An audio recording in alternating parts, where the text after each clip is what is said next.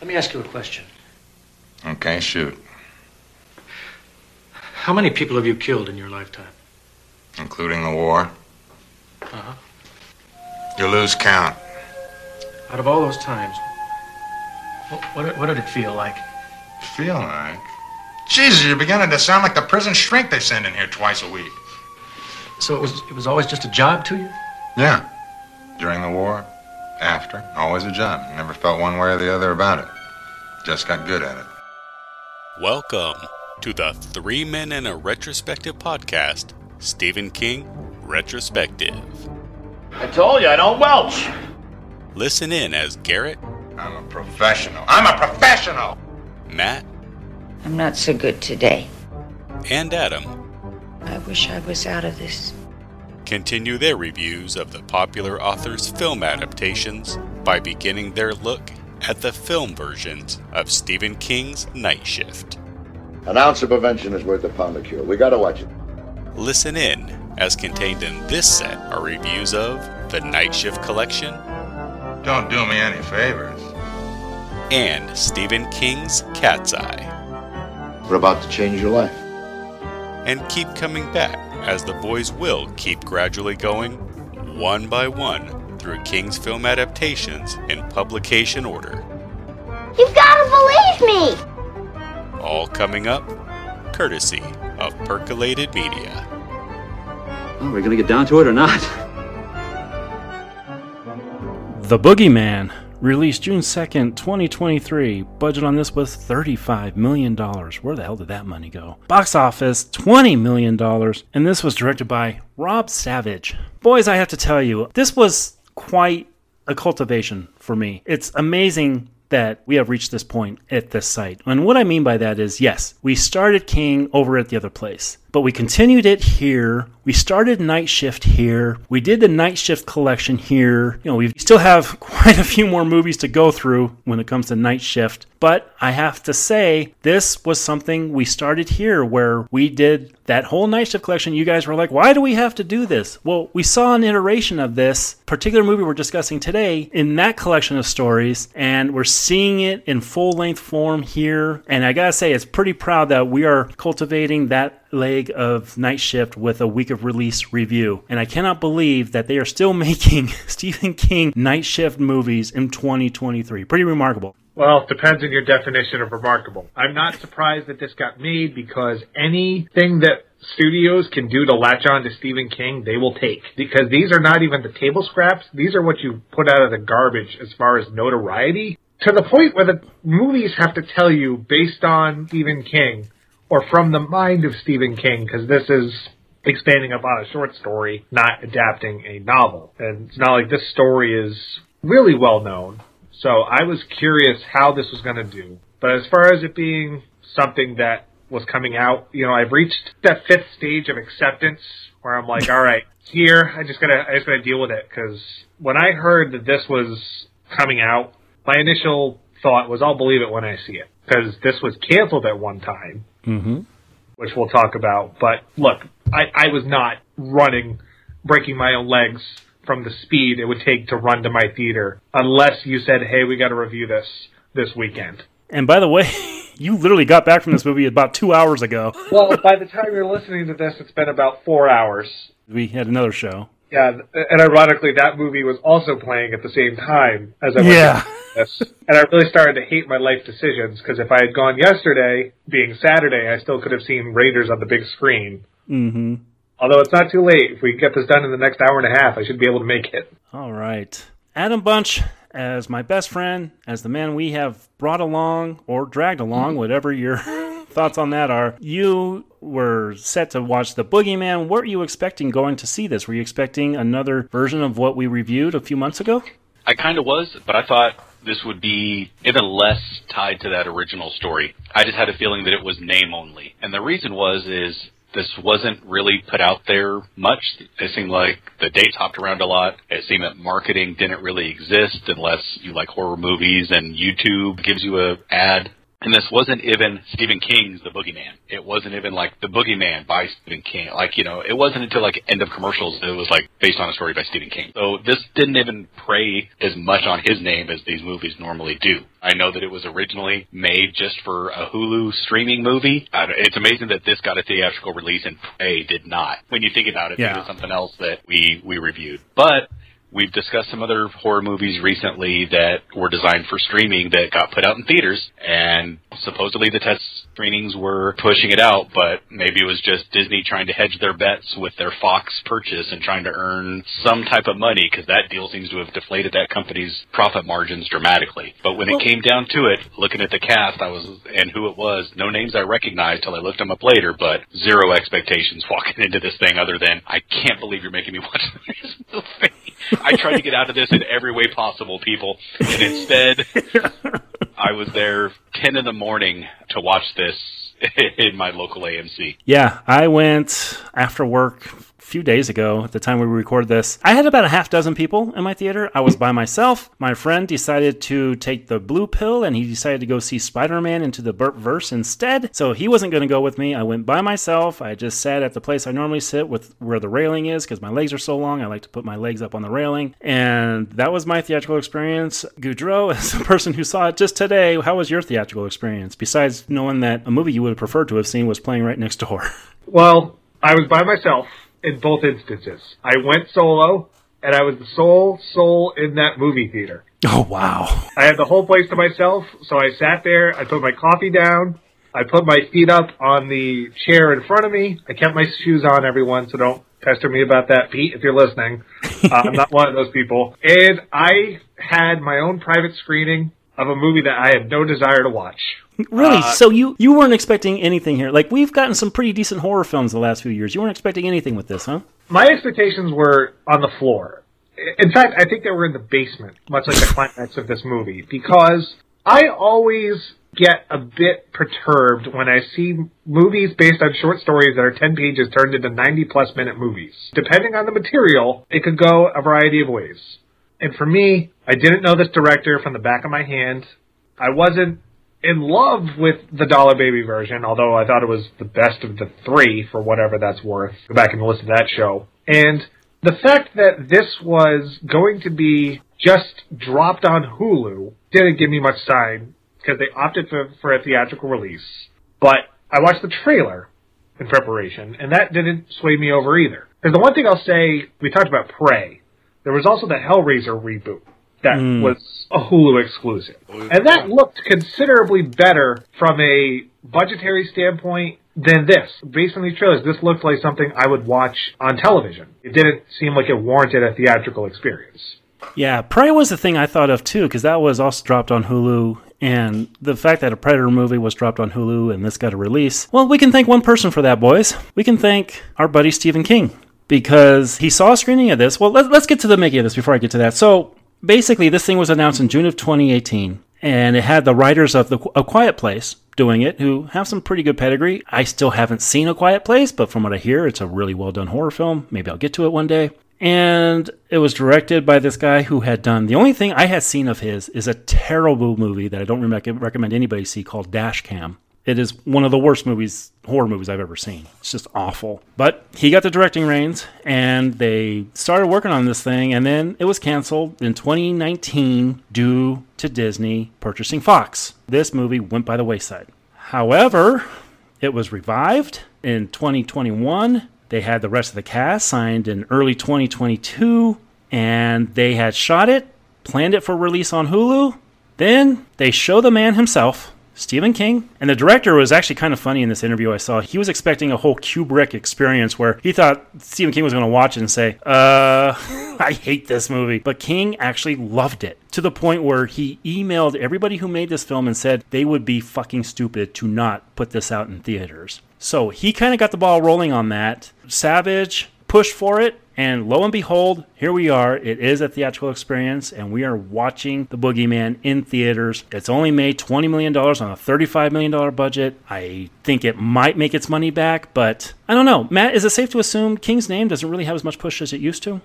I think it depends on what is being adapted. I mean, look, 5 years ago we had Stephen King's It come out, and it was like the highest grossing R-rated horror movie of all time. But also that story has a lot of name recognition and fondness because of the miniseries. This is something that is, for a lot of people, their first exposure to the source material, as far as an adaptation goes. But I also think King's, I'm not going to say his Twitter has turned some people off, but I think we live in a world where people are more sensitive to the thoughts of others. Story of my life. And I think placement was also bad. Putting this out the same weekend as Spider-Verse was a terrible miscalculation. Oh my god, yeah. I was mad because I walked out of Spider-Verse and we reviewed the first one. I was like, yep, let's review this one. And then I realized, no, we got to wait for the Spider-Man retro. And I had to watch this bullshit instead. Join the club. I call it the movie bullshit. I'm just saying, by comparison, I would rather... I feel like there's more to talk about with that movie than there is here. When you walk into a movie theater and you're the one person not walking into a Spider-Verse screening, you stick out. So the multiplex is set up where the biggest theater is the one smack dab in the middle, and all the screens keep going in terms of size. I was all the way down on the far right, closest to the emergency exit doors. This movie came out on Friday, and it is already really far down the line, because I think every other theater was Spider-Verse. There's book club for the geriatric crowd, and there's Boogeyman for the people desperate to watch a horror movie that is not Evil Dead Rise, because this is PG-13 and they can get into it. I actually saw the trailer for this when I saw Evil Dead Rise, and I looked at my friend who was with me, and he was like, that looks pretty good. I said, I thought it looked pretty good too. I gotta say, I had pretty high expectations going into this movie, considering it had pretty decent buzz going in. I enjoy a couple members of the cast, which we'll talk about. My expectations, not just because I'm the fan of King on this podcast, I thought we were going to get a pretty decent horror film, and let's talk about whether we do, shall we? So in the opening, we're hearing some roaring and some crying, and then we see some blood spurt on a picture as we get the title card, and so this is pretty much setting us up for what exactly? It set me up for a different movie, because I was amazed they had the balls to kill off an infant or a toddler. I forgot this was PG-13 for a split second. To me, that was more upsetting than anything I saw in Evil Dead Rise. Yeah, it got me in the same way that the short film did. And the movie peaks here, because this is the scariest scene in the movie. I was like, wow, this is the best adaptation ever. If they had cut right here, I'd say this is the best Stephen King movie ever, because it's faithful to the source material, it's scary, and the supernatural is not explained at all. It just happened. Adam, how'd you feel about this opening? I was blown away, and I'll give it credit. What it did is I suddenly remembered what that story was in the movie that we had discussed, because I couldn't tell you what actually happened. I remember liking Boogeyman most out of any of those that we discussed, but I could not remember what the heck it was. And here, just a few minutes in, I'm like, oh yeah, that was about this and this and this and this and this. And so I'm like, okay, really curious to see what they pull off this way. Because, yeah, this was a heck of a beginning, and it wasn't until much later that I realized it was PG-13. Because it didn't feel like it. And I don't feel like a lot of this movie, well, maybe it feels like current horror PG-13, but I don't feel like it had a PG-13 mandate with what goes on. I'll agree with that. I don't think this feels like PG-13 either. And Matt, we've discussed PG-13 horror before. It can go off as really bad if it's obviously toned down for commercial purposes. I don't think this felt that way to me. I think the scares are just as effective. And please refresh my memory. Is A Quiet Place R or is that PG-13? I believe it's PG-13. Is it? Okay. A lot of times since I've seen it. I've only seen the first one. Yeah, I just looked it up. It's PG-13. Yeah. Okay. I've only seen the first one, but I've seen it a number of times, yeah. So these guys are pretty good at these effective type scares. Well, I must say, I don't find a lot of the scares in this movie to be that effective outside of this opening. And this is not me being I'm not Ray Parker Jr. I ain't afraid of no ghosts, but this movie's got one trick. It's the jump scare. And it's the kind of jump scare I can't stand, which we'll talk about numerous times throughout this movie, but that's the one note they have outside of this prologue. Rob Savage has been adamant in interviews talking about how much he loves the jump scare. And he loved when he read the email from King, who said that he jumped quite a few times while watching this movie. You're right, that is his go-to. I felt that was James Wan's go-to for a long time, too. No, it was, but James Wan in those, like I think in the Conjuring movies, the Insidious movies, there's a lot more build-up in those scenes. Like, he lets it linger. In The Conjuring, he did a lot of really cool stuff with music accompanying those scenes, not his soundtrack, but the compilations. There's a couple neat camera tricks Savage does in this movie, like where he inverts the camera when she's looking under the bed. There's some cool stuff that he does, but a lot of the big moments are just someone walking around They look, nothing's there, and then 5 seconds later the monster shows up, which, speaking of lack of creativity, when you see this monster, it's the same design, basically, as the monsters from A Quiet Place. And we're seeing another door close, this time to a closet, as someone walks in, and we're getting a lay of the land here. We're getting a huge look at this house that we're going to be spending a lot of time in, and this makes it feel different than the previous version of this story. Again, that story was I'd say about 10 pages long. I did not reread it for this podcast. I read it about 3 times for that previous show that we did. But we're getting a feeling right away that they're going to stretch this out, and I think at least setting it up pretty well. Yeah, I had a feeling that the house was going to matter. That's what these establishing shots made me feel. Mm-hmm. I thought maybe we were going to just, and we do kind of, like I thought we were going to end the short story and then carry on from there. And guess what? That movie does that pretty much. But I thought it was going to be the horror trope of family moves into a house that has evil inside and go. So don't worry, though. Nevertheless, this movie still has dumb white people syndrome. Well, I will say this about the house. I like that for 3 people that live in this house, it feels enormous. The shots, the camera's far back enough to where you could see both sides of the wall. It makes the hallways feel really big. I never feel like there's a spatial deficiency. Like everything feels like it's lived in. But it's also they're not living in Bruce Wayne's mansion either. We're seeing a patient in a shrink's office telling him that he's scared of being alone, and then the session ends, and then the shrink goes off and he goes to pick up his kids from school. So we're learning that this guy is a working shrink, but he works from home? Mm-hmm. Yeah, home but office. Rather than him making house calls, people call his house. Then we're seeing that this character of Sadie, she's not too keen on getting out of the car, and we realize that she's mourning somebody. Do we? Because she's got one note throughout this entire movie. I'm going to be angry. I hate this trope in movies where we don't know how to write sophisticated teenage kids, so we just got to make them mad throughout the entire movie. And we're also building a backstory here, too, with her friends and the way that her friends have changed. How many times have we seen this, too? What? We got the fucking Stephen King bully girl, the blonde. Yeah, I thought of that, too. Where yes. she says shit that no sane person would tell, even if you detest your friend. Mm-hmm. Yeah. Stuff that comes out of her mouth is so reprehensible and unrealistic. She was one switchblade away from being Henry Bowers. Yeah, so as Matt mentioned, this girl, she goes to her locker, she's got lunch in there, and we're seeing her pick out the lunch, and of course here come people just put yogurt all over her. This is something that we'll see depicted again in Christine in just a year or so when we get to that story. Didn't we see this in Carrie too? We saw bullies, but I don't think we saw this. I was trying to figure out what the heck this was that got spilled, because I couldn't tell what was in that bag, what somebody left for her, and I had no clue what this thing was that spilled. They made a big deal that it was her mom's dress, so they got away telling us that the mother has died. We don't know much other than it was sudden, but not knowing that being part of the original story, I'm curious as to, is this that doctor? Because the kids are older than they would have been in that. So I'm curious, and it's got me kind of pulled in here. Though I'll say, for horror teenagers, they're much closer to teenager looking than we get a lot of the time. So we go back to the house with Chris Messina. We've seen this guy before, right, Matt? Or we haven't gotten to Man of Steel yet. Well, he was Victor Zsasz in Birds of Prey. Victor Zsasz. No idea this was the same guy. Yep, no clue, same guy. He's a chameleon, man. This guy plays about 10,000 different kinds of roles. So he's home, and we're seeing a dude come in and says that he needs to talk to somebody because he doesn't know what he's going to do. So he barges his way in, and this ends up being the guy that we learn about in the previous version of this story, Lester Billings. So it is a callback to that story. And as soon as he said his name was Lester Billings, everything just kind of came flowing back. It did for me. Like, I kind of perked up. I'm like, wait a minute. I remember that name. And I'm like, okay, this is that. But I'm trying to think about, like, is this the end of that story? I'm understanding at least who that character is, and I kind of know what's going to go on. But I also have a feeling he's not going to stick around. The reason is I recognize Dave DeSmalchin. You know, he's I don't know if having a renaissance is the right word, but he's having a moment in a lot of these kind of things. But him not being featured in the marketing or anything else lets me know that he's not here to stick around either.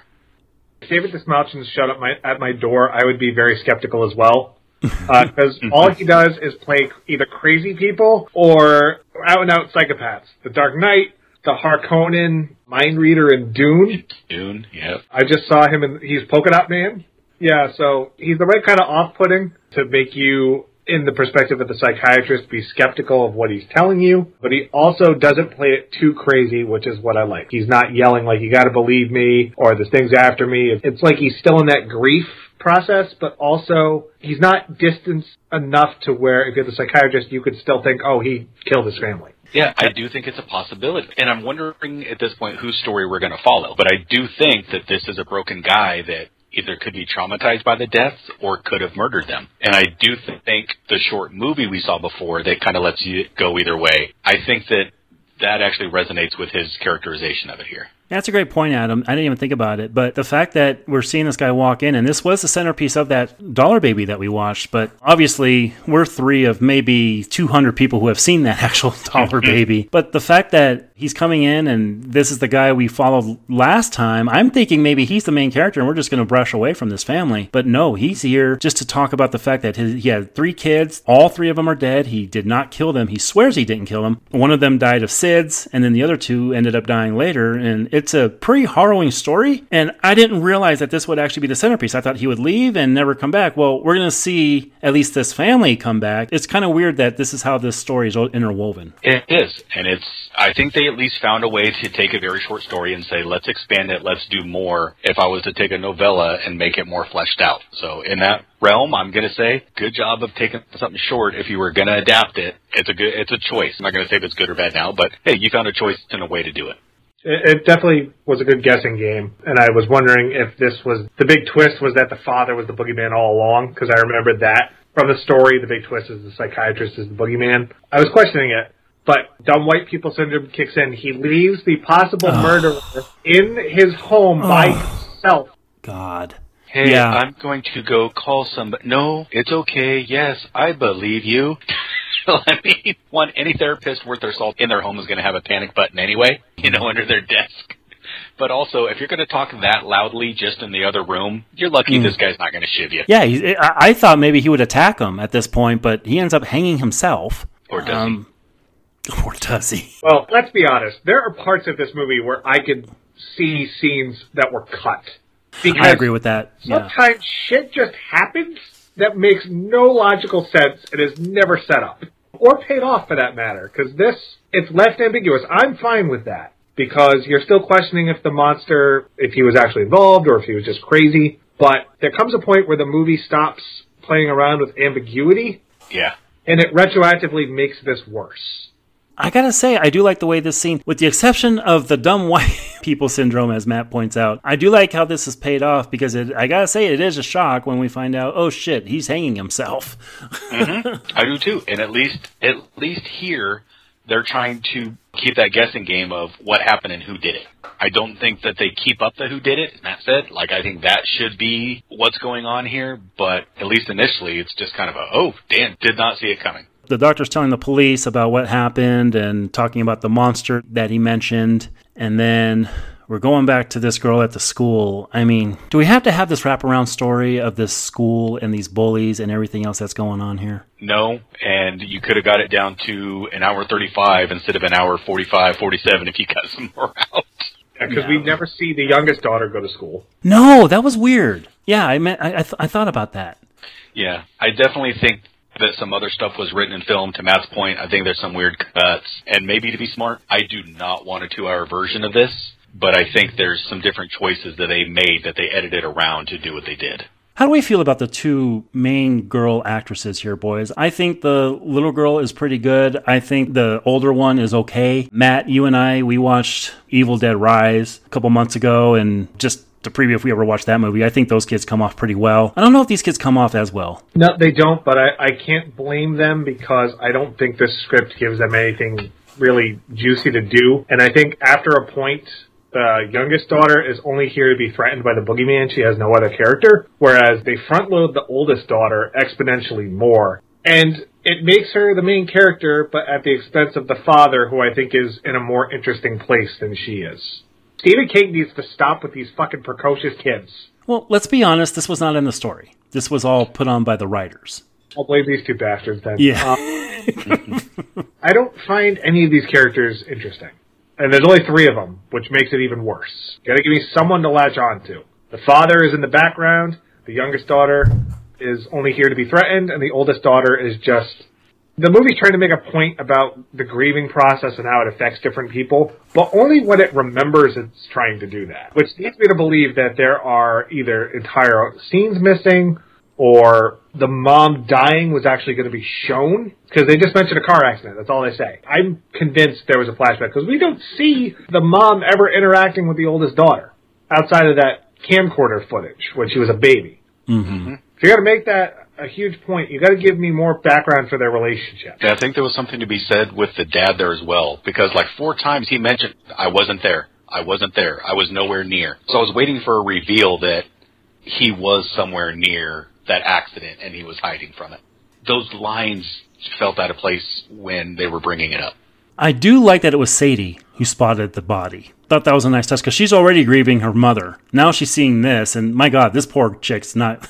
She's not going to have a normal life her entire life. I'm going to say, I like both kids in this movie. I like Sophie Thatcher. I thought it was great the firfirst time that I watched Easy A and Emma Stone. Uh-huh. And so that's exactly who I'm getting out of this. I feel like freaking she's doing Emma Stone. It's amazing because the little girl was, as Matt said, Princess Leia in the absolutely abysmal Obi-Wan series, and this older daughter, played by Sophie Thatcher, she was actually in the Book of Boba Fett, the worst Star Wars show out. I think she's good enough in this that I think she's going to do some things. I think she's going to break. Maybe it's because I got a 15-year-old daughter that I see a lot of what's going on here, and I'm like, damn, I really should have brought Addison with me to see this. I regret that I didn't, because I think she would have enjoyed it. I know she's on that show Yellow Jackets, which I guess is a major hit. I don't know. That's what people tell me. I've never seen it, nor do I know anybody that watches it. But I think she does a pretty dang good job. And I think the little girl, for not doing much other than carry around a glowing moon, I think she's effective in at least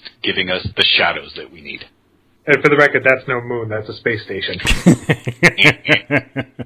That was last month, Matt. I'm with Adam on this. I like both girls, too. Not as much as I did the family in the Evil Dead film from earlier this year, but I do think that there is a lot to like about these two. And Matt, we've been bombarded by this, with especially A24 movies, where, and I think we talked about it when we were on the Horror Returns podcast, where are we done with the fact that grief leads to horror? Yeah, I feel like there is no more you can do with this setup. So we're seeing Sadie. She notices a mold beginning to form around the house, while Sawyer, she's noticing this strange creature hiding under her bed. This was a nice series of shots. I did like the way this is set up. Even though I didn't like this director's previous film, I'm liking the way he's at least setting these shots up. So I like how he inverted the camera when she was looking under the bed. Yeah, that was awesome. Yeah, I thought that was really cool, but I think this whole movie is bringing nothing new to the table. And that's my biggest indictment against it. For something that is so universal, the monster in your closet, not really a whole lot interesting they do with that. And it doesn't help that, unlike most Stephen King things, the Boogeyman is not explained whatsoever in this movie. It's like the Boogeyman said, keep my name out of your mouth. And every time he's mentioned, he's like, well, I guess I gotta come and fuck with your life. Wait a second here. You reviewed Smile last year on the Facebook page, and you mentioned that you don't like when things are over-explained. So now you want this thing explained? No, I'm just saying that it's funny that Stephen King always over-explains the supernatural. Gotcha. And here, there is no explanation. I'm not saying that I wanted the backstory, but there's stuff that happens later on that I don't know if it's a dream or he possessed somebody. Stuff just happens to where I feel like the rules keep changing. So Sadie, she doesn't believe Sawyer when she tells her that she has a creature in her closet. We then see that the girls are at their therapist's house, Dr. Weller, and they're talking about their mother's death. And Weller uses a flashing light to help Sawyer get over her fear of the dark. To scare the hell out of the child by being a creepy-looking person itself and shining a red light on you to scare the bejesus out of this child. I thought she was going to be the Boogeyman. I did too. Yeah. Do the twist right here, especially because the movie teases you with that at the end, too. Yeah. Like, she is... I mean, the way that they shoot her when that light is flashing is horrific. Mm-hmm. And the fact that she turns off the lights and just terrifying the hell out of this poor little girl. Like, how is this going to help you get over your fears? I'll say that some of these shots, some of the colors, some of the shots, some of the camera work, I really liked when I saw them in Malignant last year or 2 years ago. My God, you're right. Yes. But when you're doing a creature feature, how many ways can you show a creature? Yeah, Yeah, you're everything's right. going to be reminiscent of something else. It is. I hate when, if you're going to show me that in the trailer, you need to give me something more than the trailer shot. Fair. And the bobble going under the bed and the flip of the camera was so heavy in this trailer that when it happened, I didn't get the ooh, ah, because I'd seen it so many times already. So Sawyer ends up wetting herself when she sees the creature. In the house, the creature continues to stalk, and Sadie finally gets a glimpse of it and begins to suspect that this is all related to Lester's suicide from earlier. I like how this is how Sadie's brought in. First, she wasn't on her sister's side, but we get glimpses of the creature. And I do think, I mean, we've seen this in so many horror films, but the less you see, the better. I think the more they keep it in the shadows, I think the more effective this movie is. I do like the little tiny glimpses we're getting. Yeah, I like when it's minimal lighting on the Boogeyman, because this movie reminds me a lot of, when it comes to that, Jeepers Creepers. For the first half of that movie, it's pretty scary. And the minute you see the creeper in the headlights, you're like, they're shooting Buffy the Vampire Slayer that way. Yeah, exactly. and here, I like when you just see the eyes, or you can kind of make out what the mouth looks like. I mean, speaking of Prey, fucking Predator should sue for copyright infringement with the mimicking voices. And then when you see what the monster looks like, I'm like, it looks like a cross between the Quiet Place monsters and the Cloverfield monster. I thought of Cloverfield when we saw it. I went with the most recent Blair Witch iteration. Blair Witch, the updated, was it 2019? Mm-hmm. 2016, yeah. Was it that long ago? Yeah. Oh, damn. Before the dark times. Now, Adam's kind of set his piece on it, although you really haven't. How do you feel about this rolling ball that's actually a light, Adam? Okay, practically, it annoys me because it's the most convenient frickin' thing ever, in the way of shooting a horror movie. But when I'm in the theater and I know that there's something around the edges, around the corner, kind of like that horror in the corner of your eyes you can't quite see, I like it for that reason. But a little sphere of light, I don't know, there's a book series I read that talks about creatures that can create these little balls of light. So I like it. I like as a kid that she has it. However, if I'm carrying it around, I'm not going to roll it down a hallway so that it disappears. I'm going to keep that son of a bitch with me. Or grab a frickin' flashlight. But I do think it's effective in trying to get the jump scares specifically out of you in this film. I think it works that way. All right. Well, I gotta point out my favorite nitpick in this movie, because every time I thought of this, I'm glad I was by myself because I burst out laughing.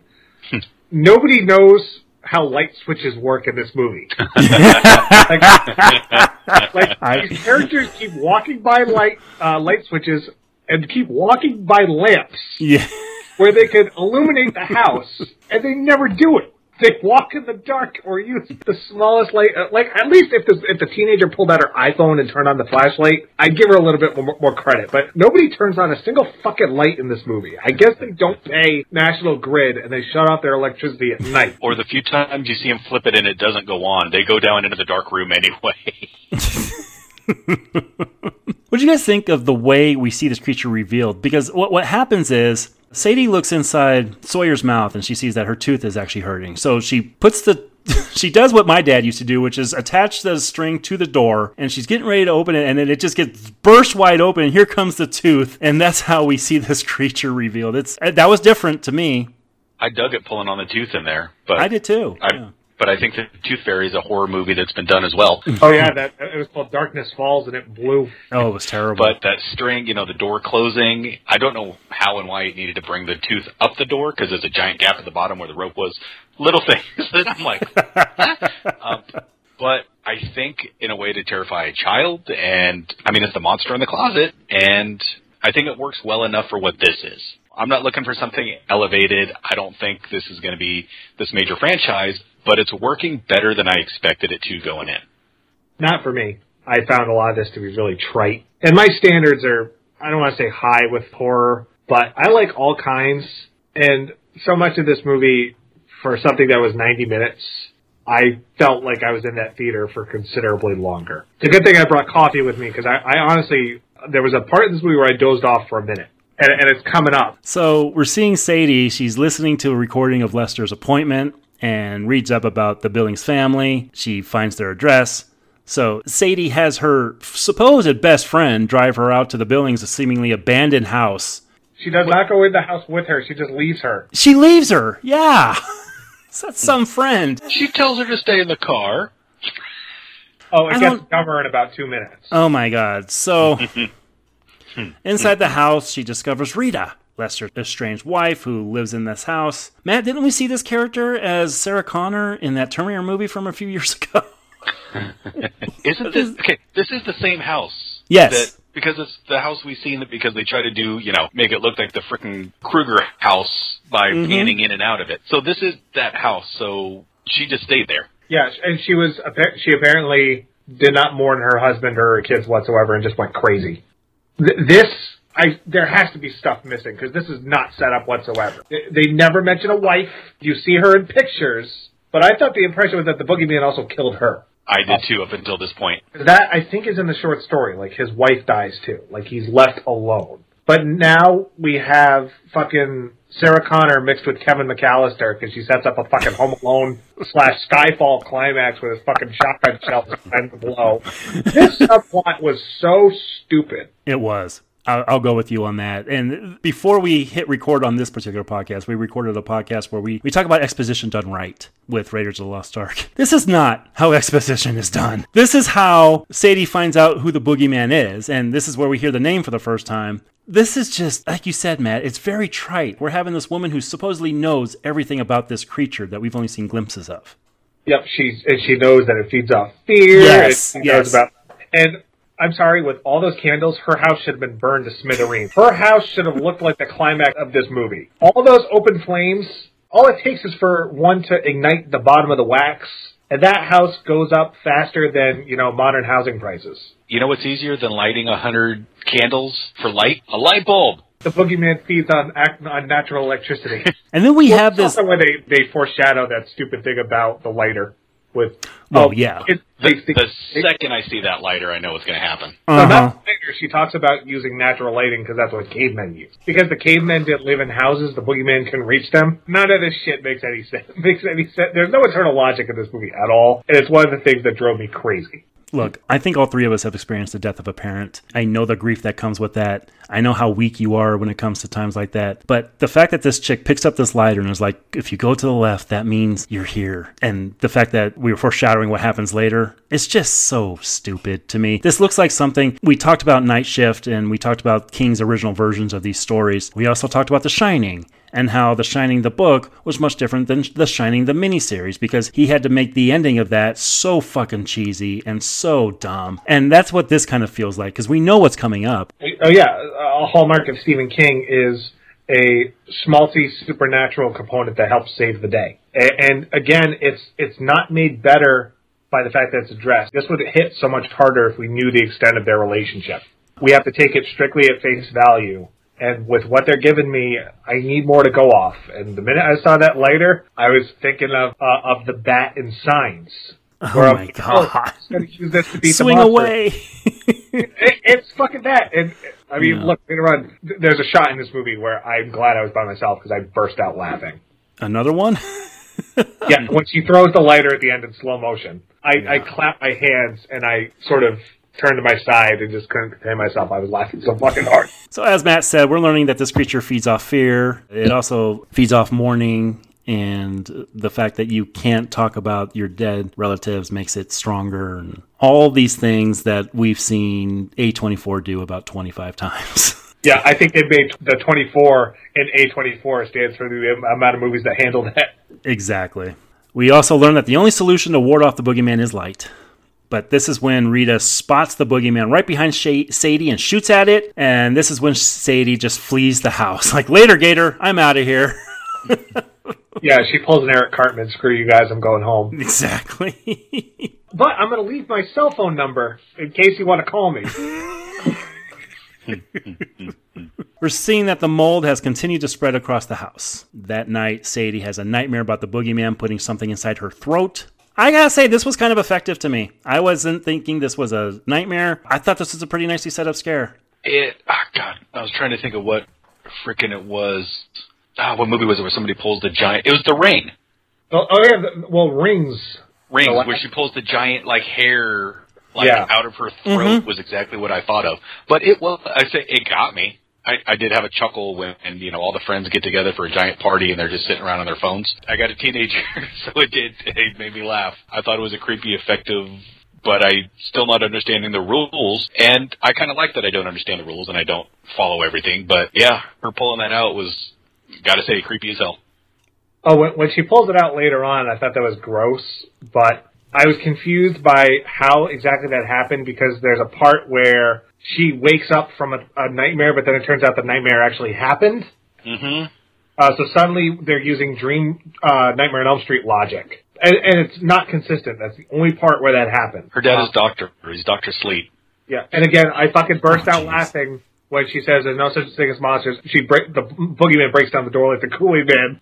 That was awesome. She wakes up. I got more laughs out of this movie than I expected. I think I got more laughs out of it than I did legitimate scares. Sadie tries convincing her dad to not clear out the art cabinet. Meanwhile, in the basement, Sadie seemingly encounters the spirit of her mother, directing the flame of an old lighter. Cheesy as fuck. Yeah, I needed to shoot myself with insulin to get out of the schmaltzy, sugar-infested coma.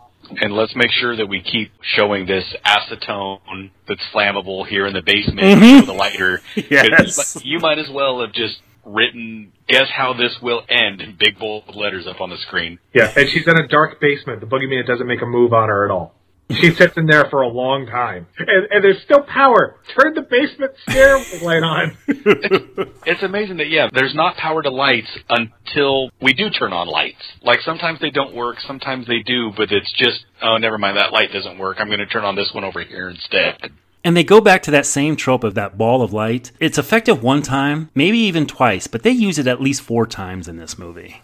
At school, Bethany comforts Sadie and decides to organize a girls' night at Sadie's house to cheer her up. Things that I'm sure Adam has organized a lot with having a teenage girl. Oh, yeah. So they're starting to do crazy things like smoking as Sadie coughs up the tooth that Sawyer had pulled out earlier. This was, I gotta say, it was unexpected, but Adam, you made a great point earlier where you're saying, all right, we've seen some attempted scares here. Matt is going for laughs, but we're trying to scare, but we haven't set any rules up. Where are the fucking rules? Yeah, that's the thing is, I'll go with you. I will go with you on the ride, but you need to set up your universe, and I don't think they've done that yet. Or I think the universe they set up got chopped to hell in editing.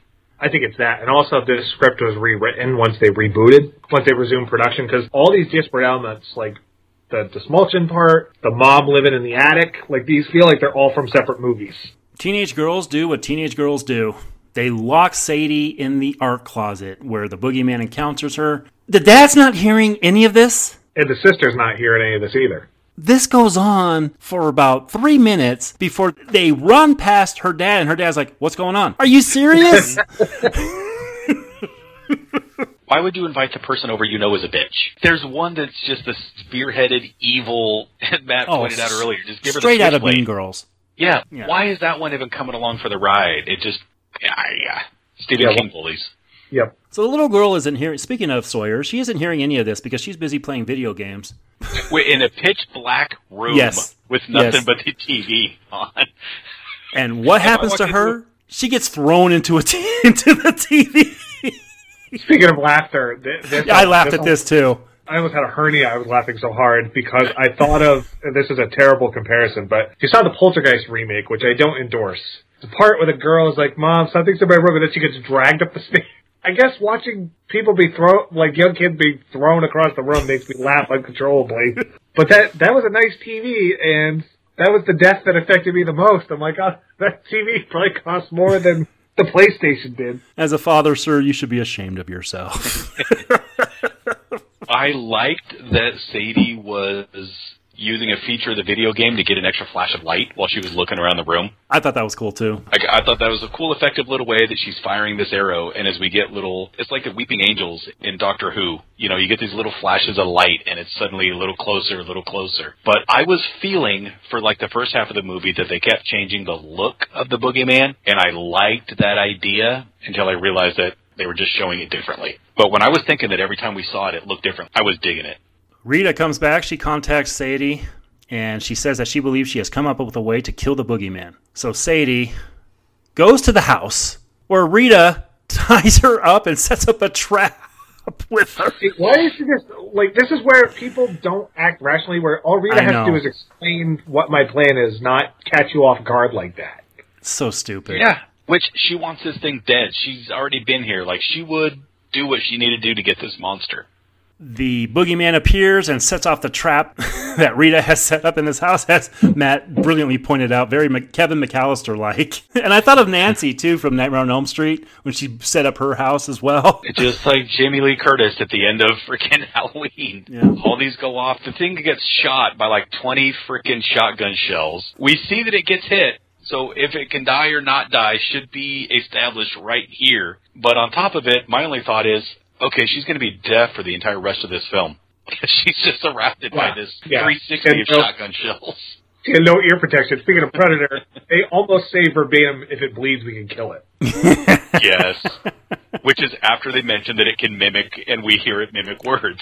Mm-hmm. It's kind of got like a Predator mandible-style mouth. Yeah. Are we sure this wasn't the sequel to Prey? You know what? 20th Century Fox. This was what they discarded that. They are known for recycling things. You might be onto something. The boogeyman survives the attack and actually ends up killing Rita. Sadie escapes and flees the house again. Meanwhile, the dad of the year calls her and asks her where she is. And Sadie realizes that they're already back home. The boogeyman is attacking Will and Sawyer, dragging them around the house. Wow. And again, we're still not getting a good look at him. No, we're not. And I'm liking that part of it that way. Mm-hmm. I feel like, I've said it once again, but there's, in the recent Blair Witch, where you kind of see it, and you see these elongated limbs, and it's kind of Slender Man, and kind of a spider. You kind of see it, but not really. So, another one of my problems is that the movie sets up the boogeyman as sort of this J-horror inspired monster where you can, like, pass it on to other people. Mm-hmm.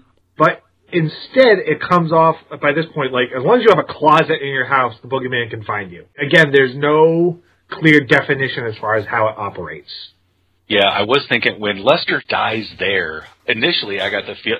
See, this thing had to have been written a good 5-6. Like, there's ideas that just so mixed up. It made me feel like It Follows. That he, by dying there, let the boogeyman into that house.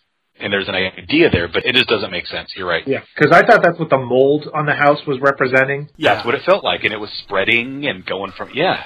But I guess that's not... Like, I don't know how the fuck this thing operates. Nobody does, but he does. Like, Boogeyman including the author. Boogeyman from 2005 had more defined rules than this does. Oh, God. Don't bring that movie blows. That movie's awful. You know, compliment alert. I'm going to say when this creature has Sadie down and it's getting ready to... I don't know if it's getting ready to suck the life out of her or what it's doing. I kind of like the way these 3 strings or whatever they are coming down, and that was kind of creepy to me. I kind of dug the way this was going. Now, when we get the wide shot of what it's doing, it looks like Brundlefly. You know? God. Oh, wow, yes. But yeah, it reaches down and they're like little tendrils. Yeah. But then they, to me, what I saw, they turned into hands. They were like caressing her face. Mm-hmm. And then we don't get a good glimpse, but when part of its neck or head or whatever it was opened up, I thought it was trying to show us her mother so that she stopped fighting or that, but I couldn't tell what it was revealing to her. Yeah, it's like there was a face inside the face. Yeah. I get making a film dark to set the mood and have the atmosphere and everything else, but this movie's too dark to me. We're having the same fucking argument that we had when we did Aliens vs. Predator Requiem, where it's like, goddamn, turn on some fucking lights, will you? Yeah, and parts of this writing, like everything with the girls feels like the OC, much like AVP Requiem did. Yeah. I also thought of, this is basically the ending of Smile. We got a burning house, we get the monster that falls in her mouth. Clearly there's studio groupthink, even though this, I want to say Smile is Universal. Boogeyman is, well, now Disney. Disney Fox, yeah. So the creature ends up taking Will into the basement. The sisters go in and they find the creature feeding off Will. They rescue their father. A chase ensues through the basement. And this is the final leg of this film. And we're finally getting good glimpses of this creature. Now, Matt, you've already said your piece on it. Adam, how do you think the creature looks here? I dig it, but once Matt said that it looked like the creature from A Quiet Place, I definitely see that part in it, especially the limbs. But I like that it's not completely a creature that we've seen before. I think it's hard to do an original design. I need less. I don't have a problem with the lighting. I was actually okay with what I saw. I think it was better than most, even though a lot of it is candlelit. But I kind of dug the creature. I think it was pretty horrifying. Could have been, especially for the type of movie I'm walking into. I'm expecting a low-budget streaming horror movie, and I think that the visuals and the creature design I'm getting is better than I expected. With the exception of Brundlefly, as I already mentioned, and a little bit of Cloverfield, I thought this creature looked pretty good. I'm with you on that. I think they did a good job with the practicals here. There is a lot of CGI, but I don't know. For the guy who did Dashcam, I was expecting worse. Matt, you're still laughing at this point? Laughing, no. I was bored. This is where I just watch. At the climax, you dozed off? Yeah, because I wasn't invested anymore. And I knew the fucking later was going to come into play. Well, let's get to that. So, Sawyer's distracting the creature, and Sadie has her mother spirit at her side, so she manages to set the creature on fire, seemingly killing it and destroying all the mold around the house. Which light up like the sticks at the end of Guardians of the Galaxy. Each of these little tendrils kind of light up themselves, which there is something there, Matt said, about spreading the evil and spreading that throughout the houses, and it's missing here, because at the end it focuses on each of those little tendrils of mold or evil getting lit up. Matt, you weren't with this climax at all, huh? No, because every time I saw the mold, I thought of the fucking slime from Ghostbusters 2. All the negative energy that's what the Boogeyman feeds off of. Thank God he picked a decent house, because if he went to, like, Detroit, there wouldn't be a whole lot of real estate to work off of. We cut to the family having a group session with the doctor from earlier, having moved on from their experience. So now they're finally getting their grief out there, so they're seemingly protected. But as they leave, Sadie is called back to the office by Weller, only to discover that she isn't there, and the closet door is open. But this is just to throw us off, as Weller appears right behind her, questions Sadie, who looks at her suspiciously, and shuts the door. I thought that was a perfect way to end this movie. The movie was sold on the thing that comes out of the closet. I thought the fact that it ends with the door closing was enough of a good metaphor for me. It worked. I was not surprised that they would find a way to keep this open-ended in case it hit. I think it's doing better than it expected, so I wasn't surprised to leave it a little more open-ended that way. Yeah, I mean, it's still the monster in the closet. We got away from that after the beginning of the movie. We at least closed back on that monster in the closet. Yep, it's open-ended for Boogeyman 2 Electric Boogaloo. And then the credits roll on The Boogeyman. Terrible song choice, by the way. Oh, I agree with you there. Oh, yeah. Using Burning Love. Oh, yeah, my God. Terrible. Terrible, terrible. All right. On a scale of 1 to 10, what do we give The Boogeyman? Adam, you go ahead and go, sir.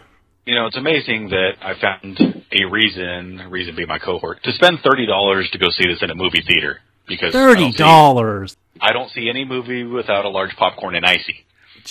That's your problem. my ticket was $13, and that was freaking matinee. Jeez. I had very low expectations for this movie, knowing the source material. It was my favorite of that collection when we had watched it, discussed it before. Go back and listen to that podcast. It's pretty animated. So I thought that there was potential here to do something with it, and they do something.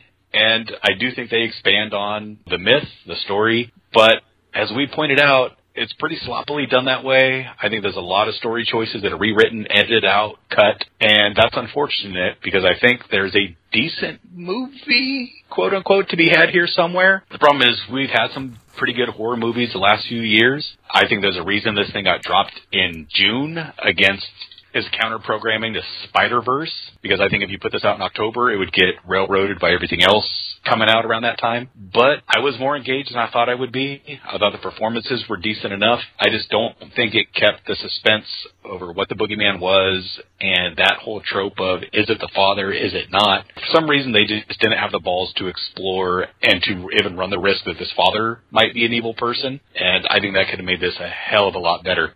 But, you know, an hour and 40 minutes, I was surprised that it kept me hooked as much as it did, even though some of the outlandishness, as Matt said, is laugh-inducing. I mean, there's times where it's worth laughing at this movie, and I did as well. But all in all, I did not hate my experience, which is what a lot of you listeners are used to me saying when I get done with this King movie. And this kind of reinforced the fact that I need to pick up Night Shift and have it in my bag at work so that I read it as I go through things. So if you want something different, if you want some counter-programming, I think it would be worth a watch, at least on streaming. If not, if you can get a matinee, lucky, go give it a shot. It ain't great, but I don't think it's bad by any shot. So I'm going to give it a 5. I think it's a fair way to go. 5 on 10. You know, you might want to read up on Children of the Corn, because we're going to go over that 10 times in the next year.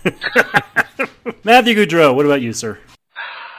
Do better is all I'm going to say. That's my critical assessment of this movie. If this was a baseball game, this would be a baseline hit that results in a first base out. Where it's like you did the minimal that was required for this to warrant a swing, but you still struck out, still won out in your department. I'm so tired of these middling horror movies that have nothing new to offer. They play it safe.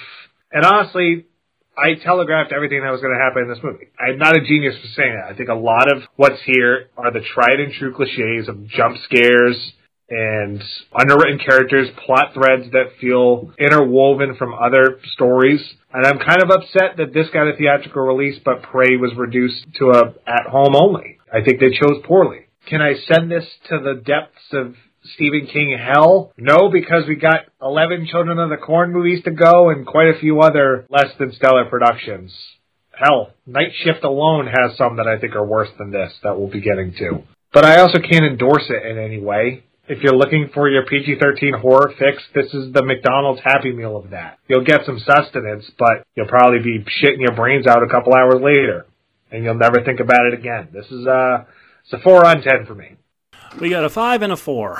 As the King fan of this retrospective, I'm more on the side of Adam with this one. I think this is about, to me, it's on par with Smile that came out last year. I think Smile had some great moments. Smile was way overlong. I think, for the most part, it has some effective parts going for it. I think the director has some good jump scares going on here. And I think the older girl isn't too bad. Now, horror films in this day and age have gotten to be really well respected. In fact, if you want to hear me and Matt talk about that, we did a podcast for The Horror Returns about quote-unquote elevated horror, a term I absolutely cannot stand. What it explains is movies for people who love horror films that don't want to admit that they love horror films. And I think this is one that was made for people who love horror films. I think there's some decent stuff to be had here. Now, is King's story here? We have a little bit of King's story here, but that goes away pretty quick, and we're pretty much getting a quasi-sequel to that story. King has come out and endorsed this film. He really enjoys it. I can't say I really enjoy it, but I think I had a little bit of fun here. I'm going to go ahead and go with my best friend of 30 years, Adam Bunch, and give this a 5. Now, is it worth going out of your way, going to a theater on a Friday night? No, especially at a time when we have Spider-Verse and we have Indie coming out here pretty soon. We have a whole bunch of stuff coming up that you can skip this, wait for streaming, but it's not a bad way to spend an hour and a half. I think there are definitely some scares to be had here. So if it's really hot outside, you want to go sit in a cool theater for an hour and a half, check this out. But like Adam said, make sure it's a matinee. All right, that does it for the Boogeyman. Next week, we have, Transformers next week, Matt? Yeah. Next week. Talk about a scary movie. Transformers, at this point, it's 7? Yeah, it's 7 after Bumblebee. So another week of release review. Adam, what are you expecting when we review Transformers next week? You know what I'm going to hope for? I'm going to show the trailer to Alex, my youngest. Maybe he can get excited, and I'll take him along with me. He loves King Kong, Godzilla movies, so maybe I can get him excited for this as well. I'll say this. I think Bumblebee is the most fun I've had watching a Transformers movie. So being that this inexplicitly tells the Unicron story before the events of Michael Bay's films, I don't know how you do that. I'm hoping that they do this one as well. I've never cared for the Beasts and Transformers, the Beast Wars cartoon. Even those toys were never my deal, so I could not care less that they're bringing the animals into it. But I like that they keep changing up the design so that you can more easily tell who's an Autobot, who's a Decepticon. But this thing looks more animated than any of them I've seen so far, and that's the part that kind of bugs me. It looks like we've gone away from looking like vehicles to looking like cartoons, and we'll see. I loved Bumblebee. I wish we were carrying down that road, but instead, okay, here we go. Matt, as someone who literally suffered through that series when we did it a few years ago at the other place, are you looking forward to this new one at all? Well, Bumblebee was a nice surprise, I'll say that. And if this was another Michael Bay one, I would have to be strapped down Clockwork Orange style in that chair in order to get through it, but I'm still not excited because I saw that trailer and it just looks like the Michael Bay ones all over again. I don't know the difference between a animal transformer, basically anything that Adam talked about for the last minute. I have no idea what he's talking about. I didn't realize Transformers was that deep, but I also think I have amnesia / PTSD from all the stuff those Transformers movies threw at me that maybe I'm just blanking out and I've seen this shit before. I hope it offers me something good. I hope it's not a miserable experience, but I'm not I wouldn't put my life on enjoying it. As for me, I had both good and bad times when we did Transformers those years ago. The trailers kind of have me intrigued, and the reason they have me intrigued is because I did not follow the Beast Wars. I did follow Transformers when I was a kid. I followed a lot of the stuff that was covered before when they made those movies, but this one, I have no idea what to expect. I'm not sure whether I'm taking the fiance or not. We're going to have to discuss it, but it's something that I gotta say, I don't feel as much anticipation as when Bumblebee was coming out, but I'm kind of looking forward to it. I think we could have a surprise here. I have no idea who's directing it. I have no idea who wrote it. We'll talk about that next week when we get to it, but it's something that I'm intrigued. Let's put it that way. But speaking of being intrigued, we have more coming up after that. We do have The Flash, a lot of weaker release reviews, plus we just recorded, as we mentioned earlier, Raiders of the Lost Ark. That's going to be a podcast I'm definitely going to recommend. That's a series I've been wanting to do forever. I'm glad we're finally getting to it. We've recorded the first show of it, and let me tell you, it's going to live up to every bit of expectations. I guarantee that. So look forward to that pretty soon as we get a weaker release review of Indiana Jones and the Dial of Destiny. Boys, it's been fun doing this journey with you. Sorry you guys didn't have as good of a time with the Boogeyman, although Adam did. Adam had about as good of a time as I did. Yeah. But we're going to get some bigger budgets next week, and we're going to get some fighting robots. So there's something to look forward to, huh? Until next week, when we review the new Transformers film, when we have a phobia or fear something, sometimes the best thing to do is to podcast about it. Thanks, boys. Boogie down.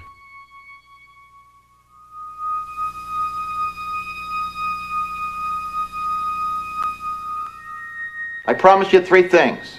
You have your car clean, you have the money, and of course, you have my wife.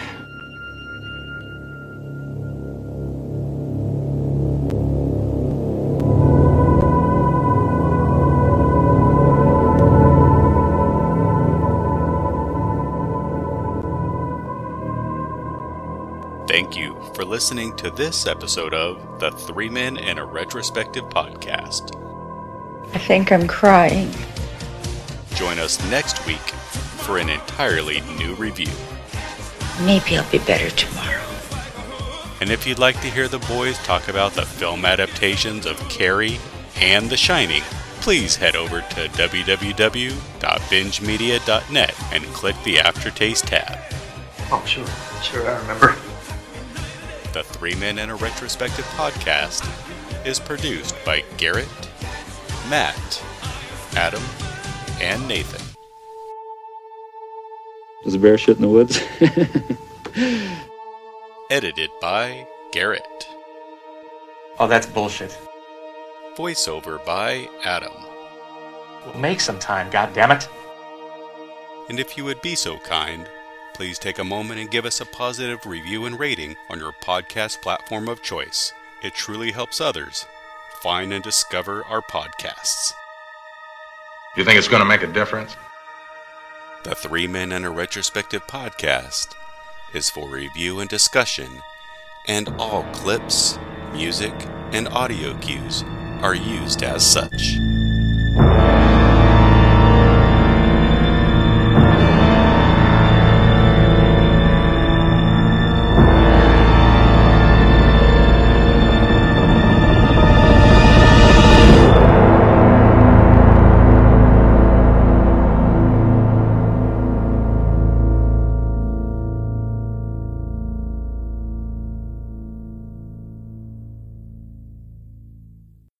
To Quitters Incorporated. Quitters Incorporated. Quitters Incorporated. Quitters Incorporated. We have a great deal to talk about, Mr. Billings. Come back tomorrow and we'll talk some more.